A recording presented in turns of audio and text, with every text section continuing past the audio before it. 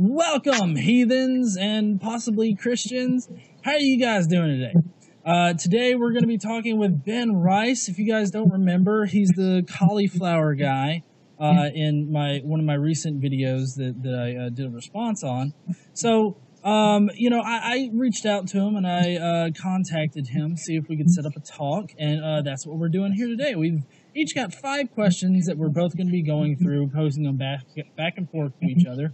Likely this is going to be split up over multiple videos. So if you will, follow or subscribe to me if you want to follow this. And then Ben right now is going to give you his information.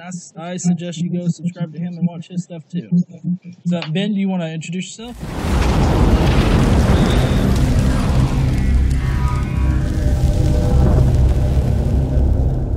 Yeah, absolutely. Appreciate it, John. So just for those that are interested, my website is freshmorningmanna.com. Don't go there if you're looking for the best website. But it is a lot of good, fresh content and, something that I'm trying to improve and make better. But so before we kind of dive in, and for those viewers that are going to be watching, I want to make it very, very known that I don't pretend to speak for all Christians. I don't pretend to even speak for some. I'm here just to represent myself and what I believe the Scripture holds true. And not only that, too, I wanted to kind of explain why it is that I take a more presuppositional approach than that of an evidential approach. And the reason for that is I find that it's very unfruitful when speaking to an atheist or speaking to somebody who ultimately is not standing on God's word as their authority.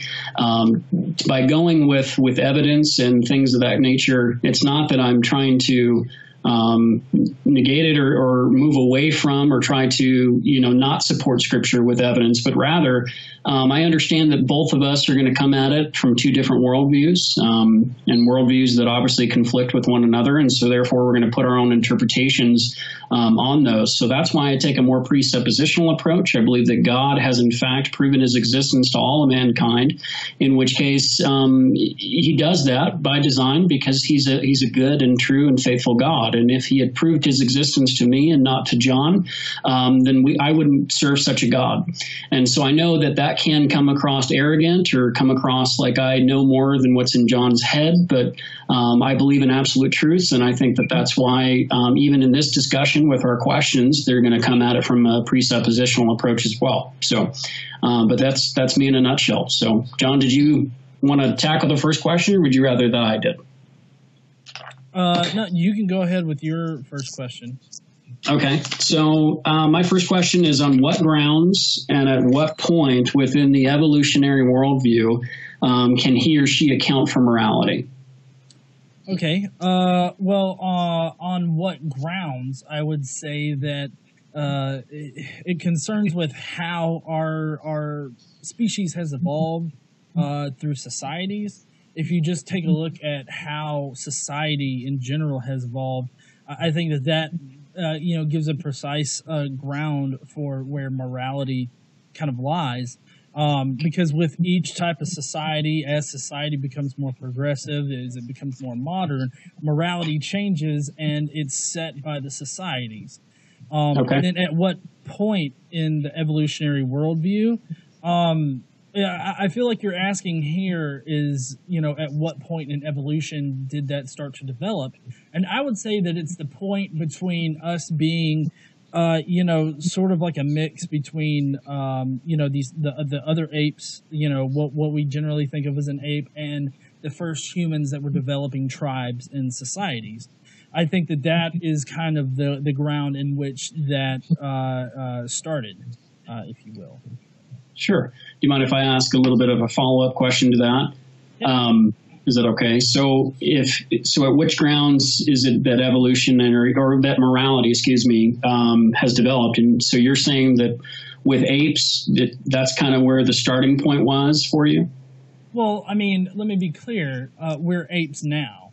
We're still part of the great ape family.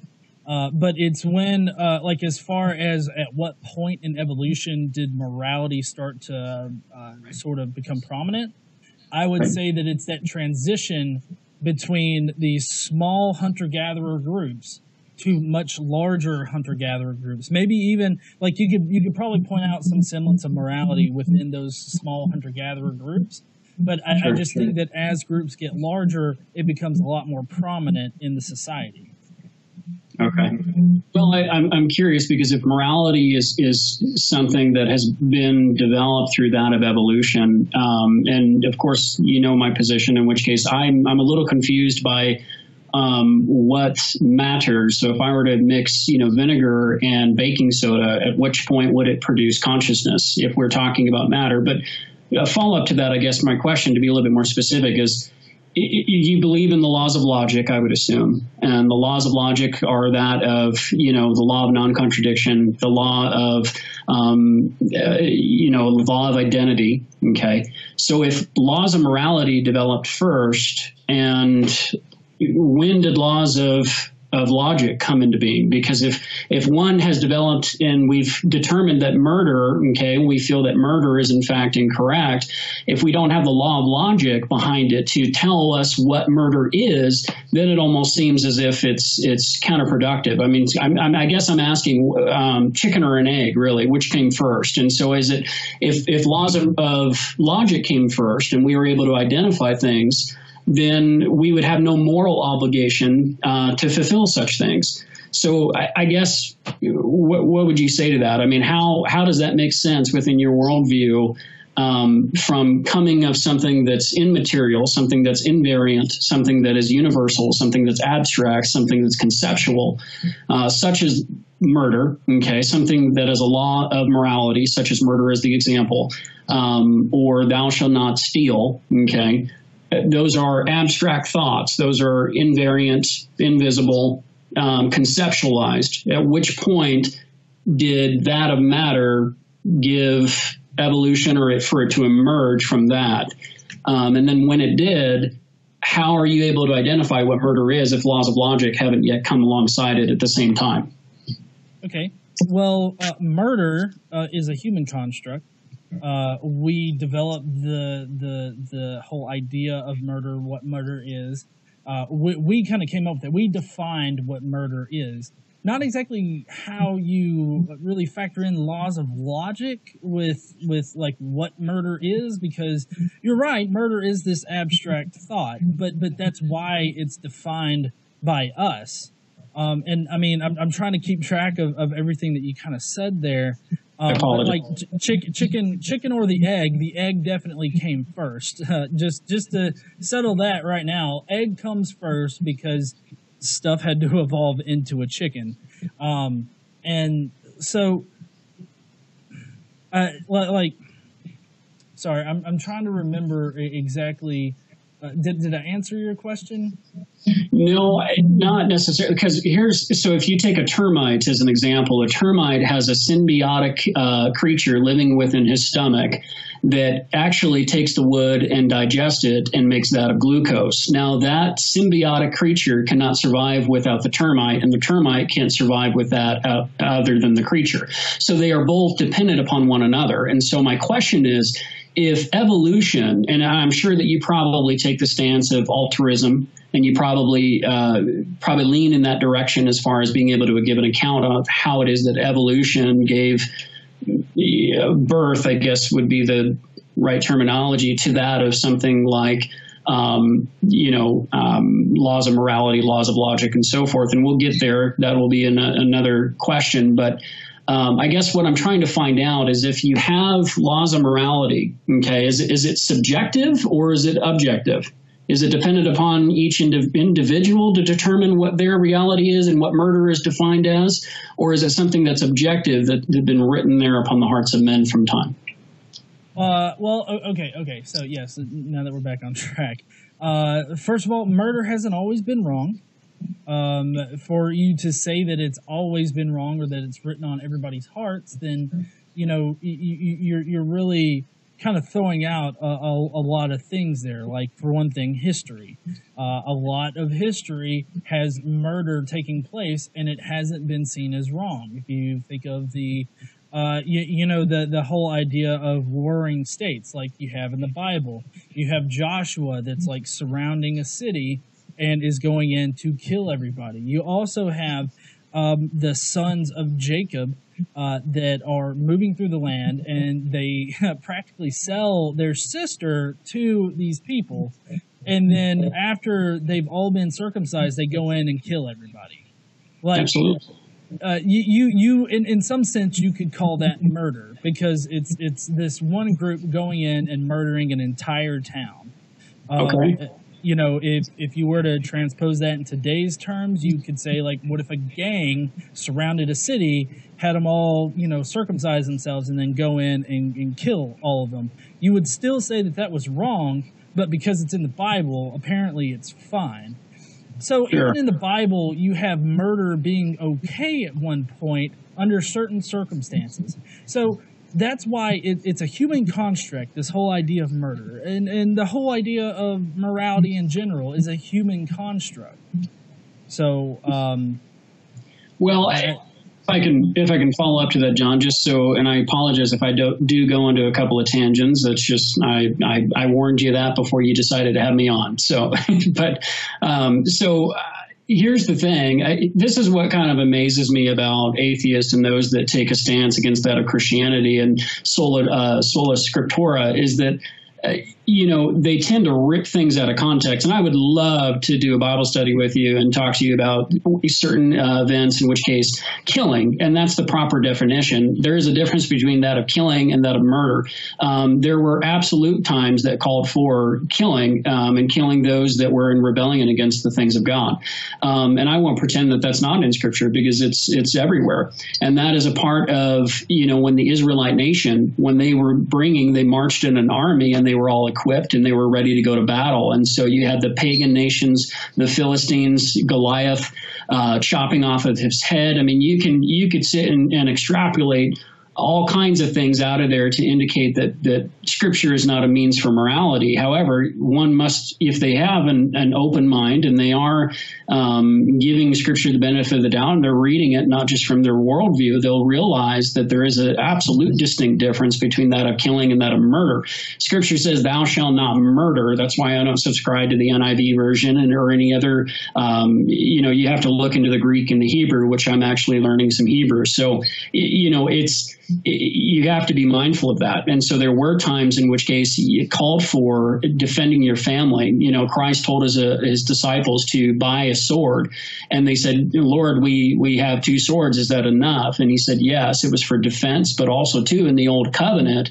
You have to understand, and this is maybe a difficult topic, and I didn't want to quite get into it right now until our further questions, but God is light, and in him is no darkness, in which case wherever he is in his presence, darkness flees. And so when you have a nation outside of Israel sacrificing their children to the god of Molech or the god of Dagon, and literally cutting their babies apart and sacrificing them and burning them in the fire, the commandment was by Joshua to come and to kill.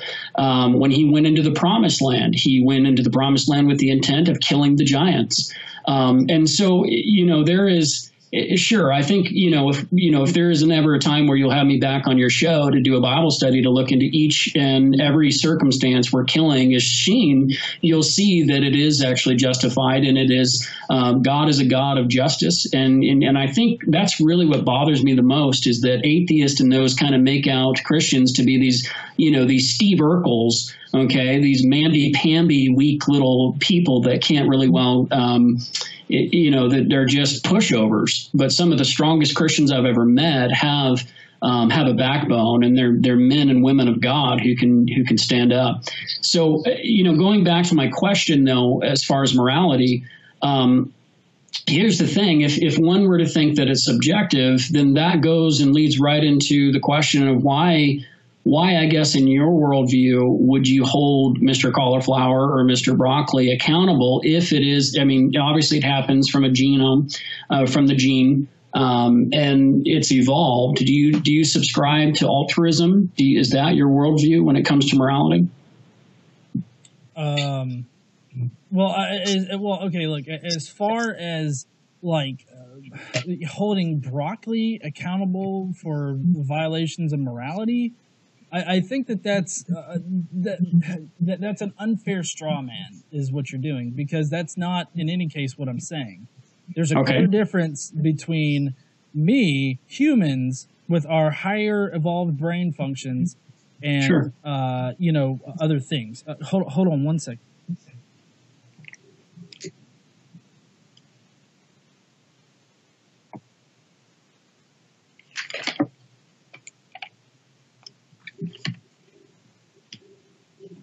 Sorry about that.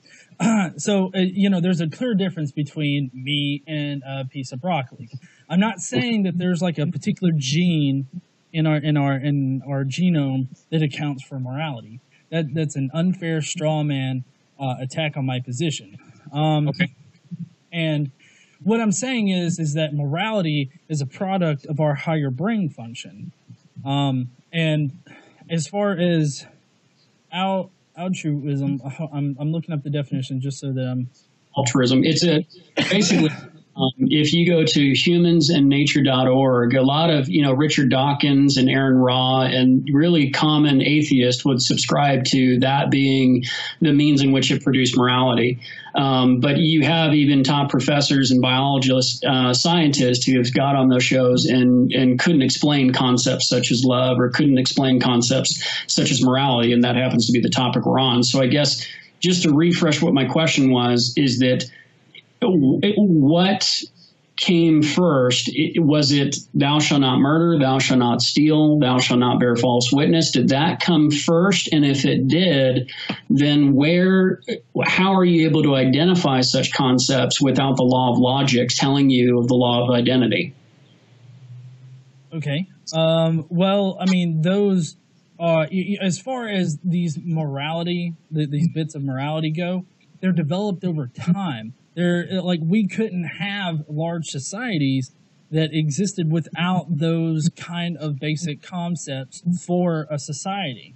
If you just look at like the Wild West, things were basically anarchy. You could go out into the street and shoot somebody. That could be considered murder, and it wasn't seen as wrong back then. And to say that you need the law of logic, the law of identity, in order to have a set of standards by which your society is ruled by, I think that's a bit of a straw man too, because or maybe not a straw man, but it's a logical fallacy, because you don't need the laws of logic in order to set a set of standards in which to rule a society by. No. I think maybe you're getting the two confused, because laws of logic, law of non-contradiction, the law of identity, I know there's one that has to do with the middle, which basically comports with, the law of identity, excuse me. So what my question is, so if the law of identity, how we know something to be something, you're a human being, this is a dog, this is a cat. The law of identity tells us what things are. The law of morality, okay, if it is in fact subjective, right, and it's not objective, meaning that it's not written upon the hearts of men like my position holds, because it's been written there by design to show you that you're a sinner and you're in need of a savior. That's the purpose. I can account for that in my worldview. What I'm asking is, in your worldview, if laws of morality developed first, and as a society it believed that it was better and somehow changed course from that what was normal, because it went from natural selection and ultimately progression through death, it changing, and maybe as you're shaking your head, maybe I'm misunderstanding your position, and I would love to hear that. But how did it change course? And essentially through morality, with morality, if we've all agreed that murder is wrong, without the laws of logic and the law of identity, how are you able to state that that is in fact murder? That's my question. Well, okay, so first of all, it didn't go from, natural selection and death to, oh, look, don't murder. Like that doesn't make sense. That's a non sequitur, because humans don't cause natural selection. There is a type of it called what is it called? It's an unnatural selection, where humans are actually selecting certain things out to evolve.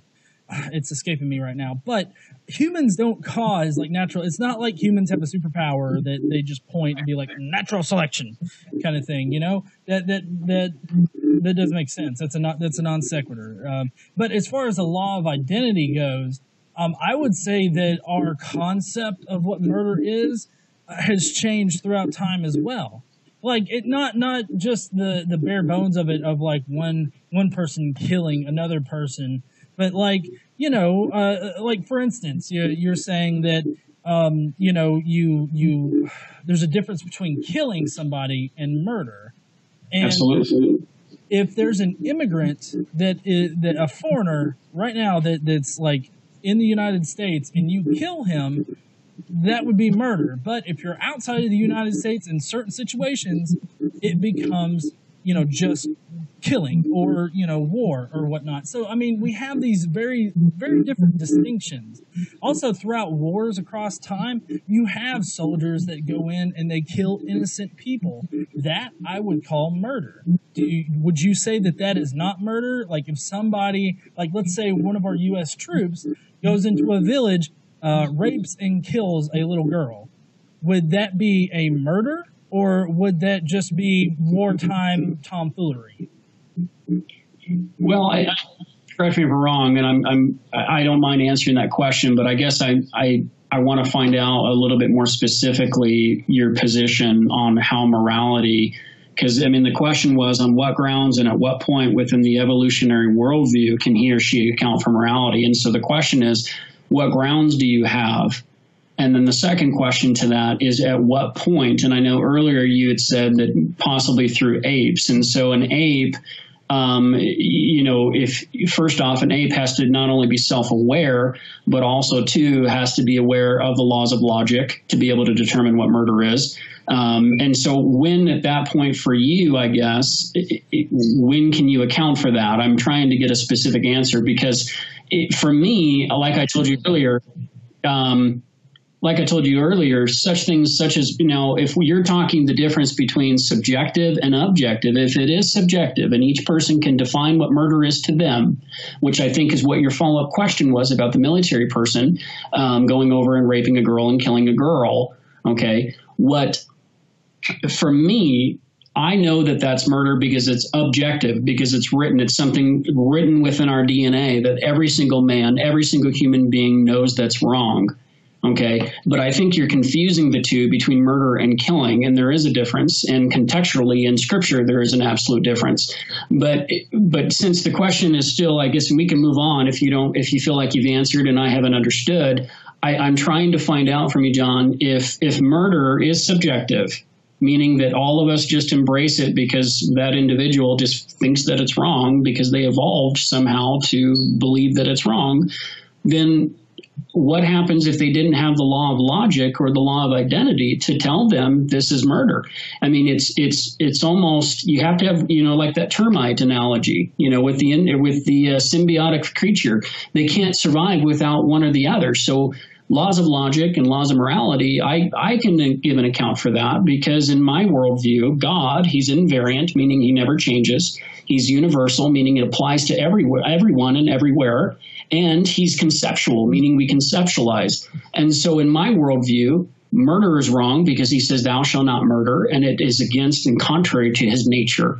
And so I guess in your worldview, when did we evolve to all of a sudden, and I know social laws, a social norm is very different than that of an objective thing, is it not? I mean, my social norms, whether you use a fork or chopsticks, that's a social norm. But that's not what I'm talking about. You speak to anyone, everyone knows that murder is wrong. And so how and when does these things come about if it happens that one? Go ahead. You can't say that everybody knows murder is wrong. You can't say that. Explain, because this goes into my question number 2 is, if you say that everybody knows that murder is wrong, how do you explain psychopaths and sociopaths? Sure. They don't know that it's wrong innately. They're told that it's wrong, but they don't see it as a wrong thing to do. So how would you explain that? And I would also like to throw in a couple things. One, God explicitly tells people to go in, take a town over, and take the women and the small children for their sex slaves. That's directly in the Bible.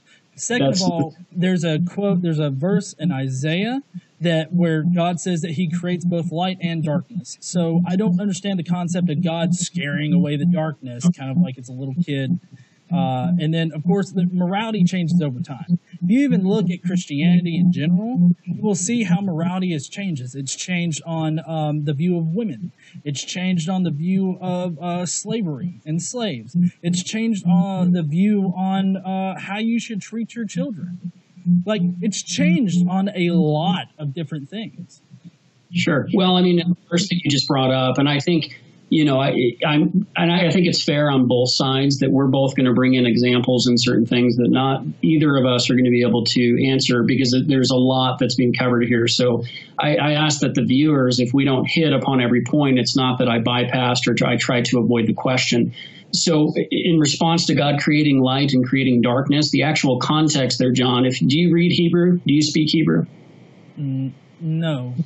Okay. Yeah. Have you, I mean, and I know you were a former Christian. But you see, my inability to speak Hebrew or read Hebrew does not negate me being able to read the Bible and read what it actually says. It's special teaching what you're doing right now. Well, no, I'm not. I'm appealing to the ultimate authority, which is Scripture, which is sola scriptura, in which case that verse, when it says he created, okay, you have to look at the context there. It's created and formed. There are two differences. By God being light and him actually creating something, he's an all-consuming God, in which case he created this earth. And so there was emptiness. And so for him to be light, wherever he's not, there's darkness. And so you have to look at the two terms there. So you can't rip that out of context. Let me address one real quick, and this is the one that has really just kind of irked me, that the majority of atheists will go to support this idea that rape is okay. Since we're on the issue of morality, and if it's okay with you, John, we can go to your question. Is that okay? Do you mind if I do that real quick? The most famous chapter and verse that they use and pull out of context is that of Deuteronomy chapter 22, when it talks about the woman being sold for 50 shekels after she was supposedly raped. Okay, so that is the go-to chapter for the majority of atheists to support this idea that rape and murder have not been consistent within the actual Bible. So let me, for your viewers' sake, for those that have not are not up to date on this, the atheist will present this as a means to support that there's a woman in a field, she's crying, man comes along, goes ahead and rapes her, and then it's found out, the deed is found out, and all you have to do is pay the father 50 shekels of silver or what have you. Again, completely being ripped out of context. So the context here, and this is actually from Cambridge University, it's a Bible written from 1823. Okay, this is one of the rarest Bibles in the world, in which case this is extremely old. Hopefully you can see that. And ultimately, I paid over $4,000 for this Bible, and the actual rendering of the Greek and the Hebrew is very important here when you get into context. But even within the NASB version and the King James version, it's all consistent with that of the Cambridge University publication. So if you look at this verse, okay, let me read it to your viewers since they're not maybe up to date on it.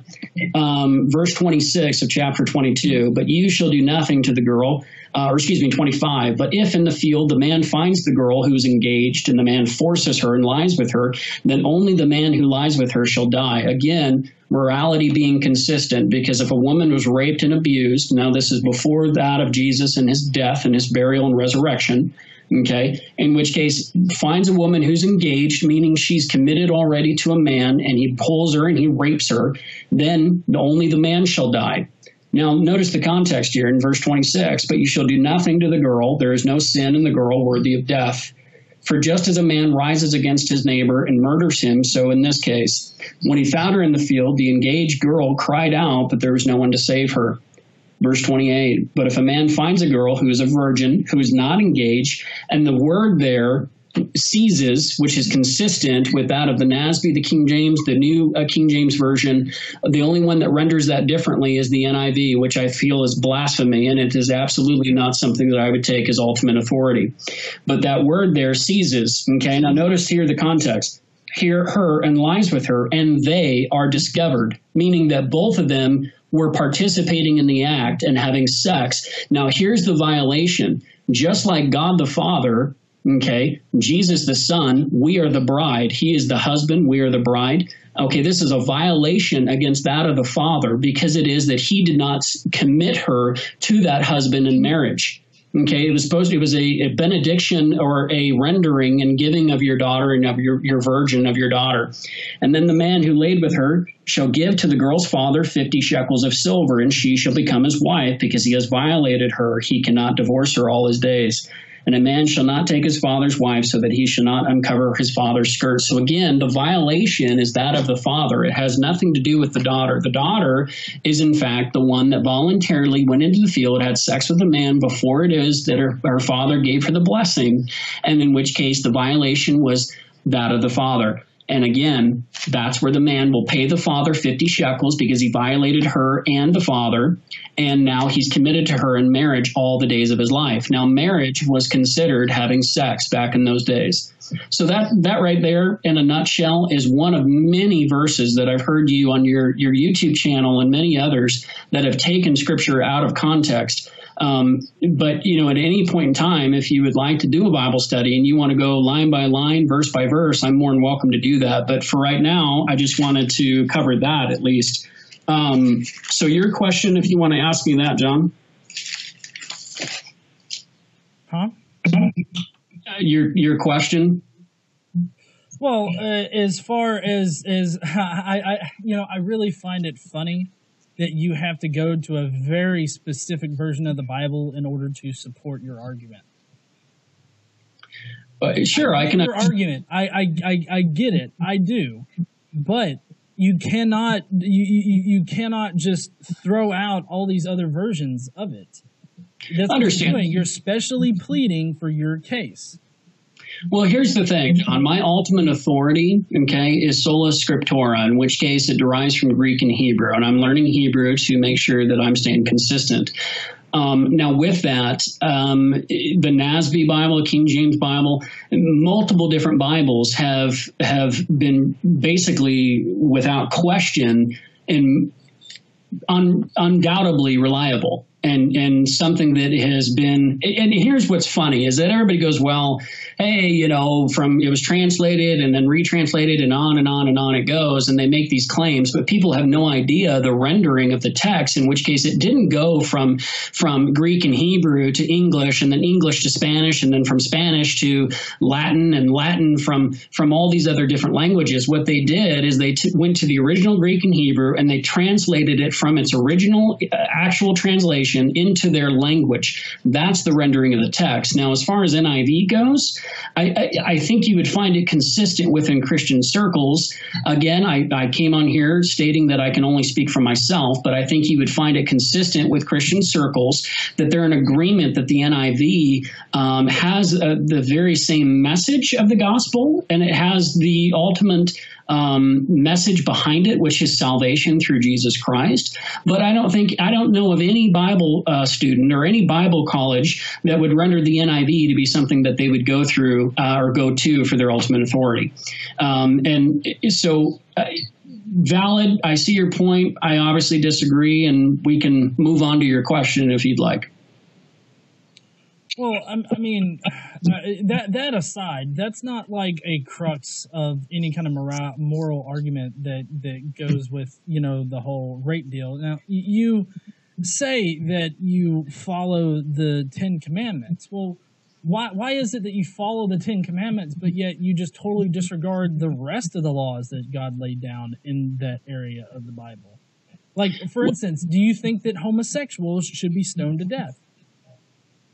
Well, we're getting off topic, John, and I think we're talking about morality and how morality has changed. Right now, currently, Christianity doesn't think that you should stone a homosexual. But obviously, at some point in the past, God said, hey, that guy over there is with another dude. Go and stone them both because they should be killed. It's their fault. Why has that changed? It hasn't changed, and that's the difference. Okay, so you think that homosexuals should be killed? Good. Well, can I finish my thought or no? So here's the thing. So let me put it to you this way. Okay. The law, for example, the 10 Commandments. Okay. You ask any average Christian out there and you ask them, what was the purpose of the 10 Commandments? And most of them, the majority of them, and they're well intended and they have good intentions and motives behind what they're going to give it as an answer for that. But the majority of them are going to tell you is given to give you some sense of morality, to give you the ability to know right from wrong. It was given to you for X amount of reasons, fill in the blank, whatever you want, okay? But the primary purpose that's highlighted in Scripture as why it was that God gave the 10 Commandments, and it was given 420 years after the fall of man, that's found in Galatians, 420 years that man lived without the law of God written for them on tablets found in that of Moses. The primary purpose was to put that upon the inside of man to show them that they were, in fact, a fallen creature and they were in need of a savior. It's no different than a 3-year-old telling a 3-year-old, whatever you do, don't spit on that bush. What is he going to do? He's going to hock a loogie and spit on the bush when you turn your back.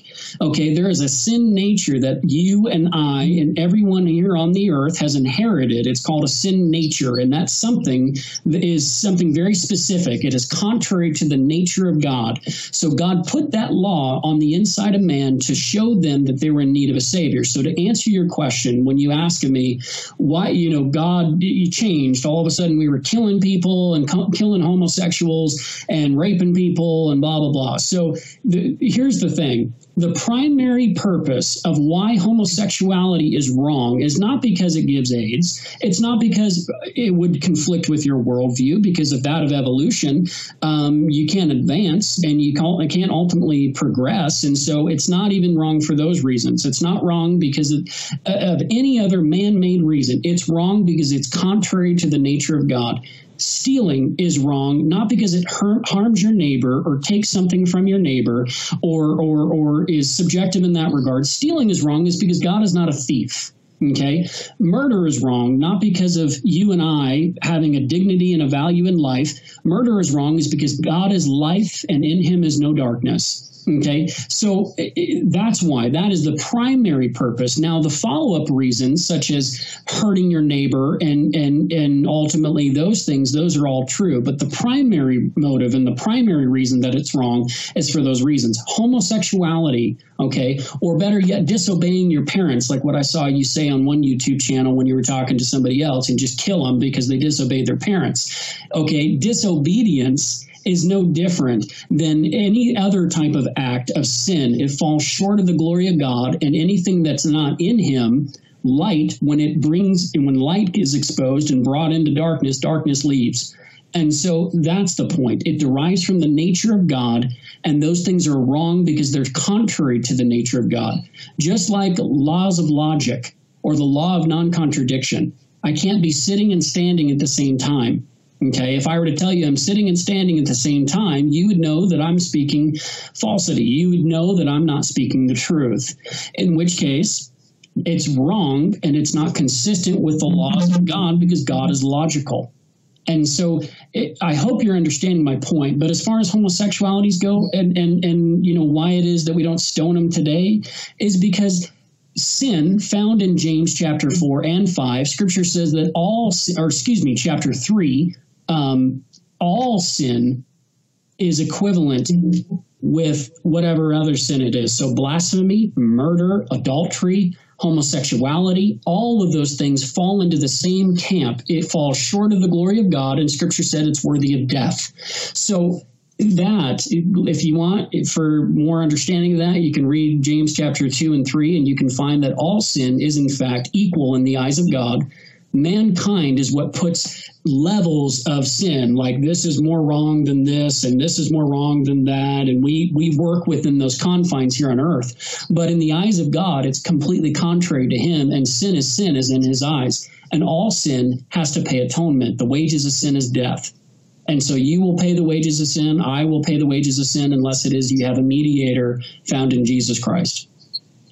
Okay, so basically, to cut around everything, you're saying that we don't kill homosexuals now because of Jesus. I'm saying that we don't kill homosexuals. I'm saying that we don't kill our kids when they defy us. I'm saying that we don't kill an adulterer found in the act of idolatry. Yes, I'm stating that ultimately the atonement for sin was paid for the behalf of mankind, in which case found in Jesus, and I pray that you find him. Yes. Okay. So what you're saying is Did you want to a kid disobeying his parents is the same thing as me going out and killing someone. Murdering somebody, again, I think it's important. Murdering, however you want to state it or define it. Me going out and murdering somebody or raping someone is the exact same thing as my son talking back to me. So, and I know you just made light of that, and you acted like yes or no. It's a yes or no question. Sin is sin, and it's worthy of death. Yes, all sin is the same in the eyes of God. Okay. To answer your question, but I want you to be very assured, John, that if anyone were to break into my home, I'd put a bullet in their head because I believe in protecting my family. God is just, in which case, that's how you can get justice from a consistent God, is that murder and killing are two different things. And I see people abuse that all the time. So if it's okay with you, I'd like to move on because I feel like we're tackling things that are rabbit trails instead of tackling the meat of the discussion. Okay. All right. Well, we can go ahead and move on to the next question. If you guys want to comment down below with your thoughts on things that I may have missed or that Ben here could have missed, please do that now.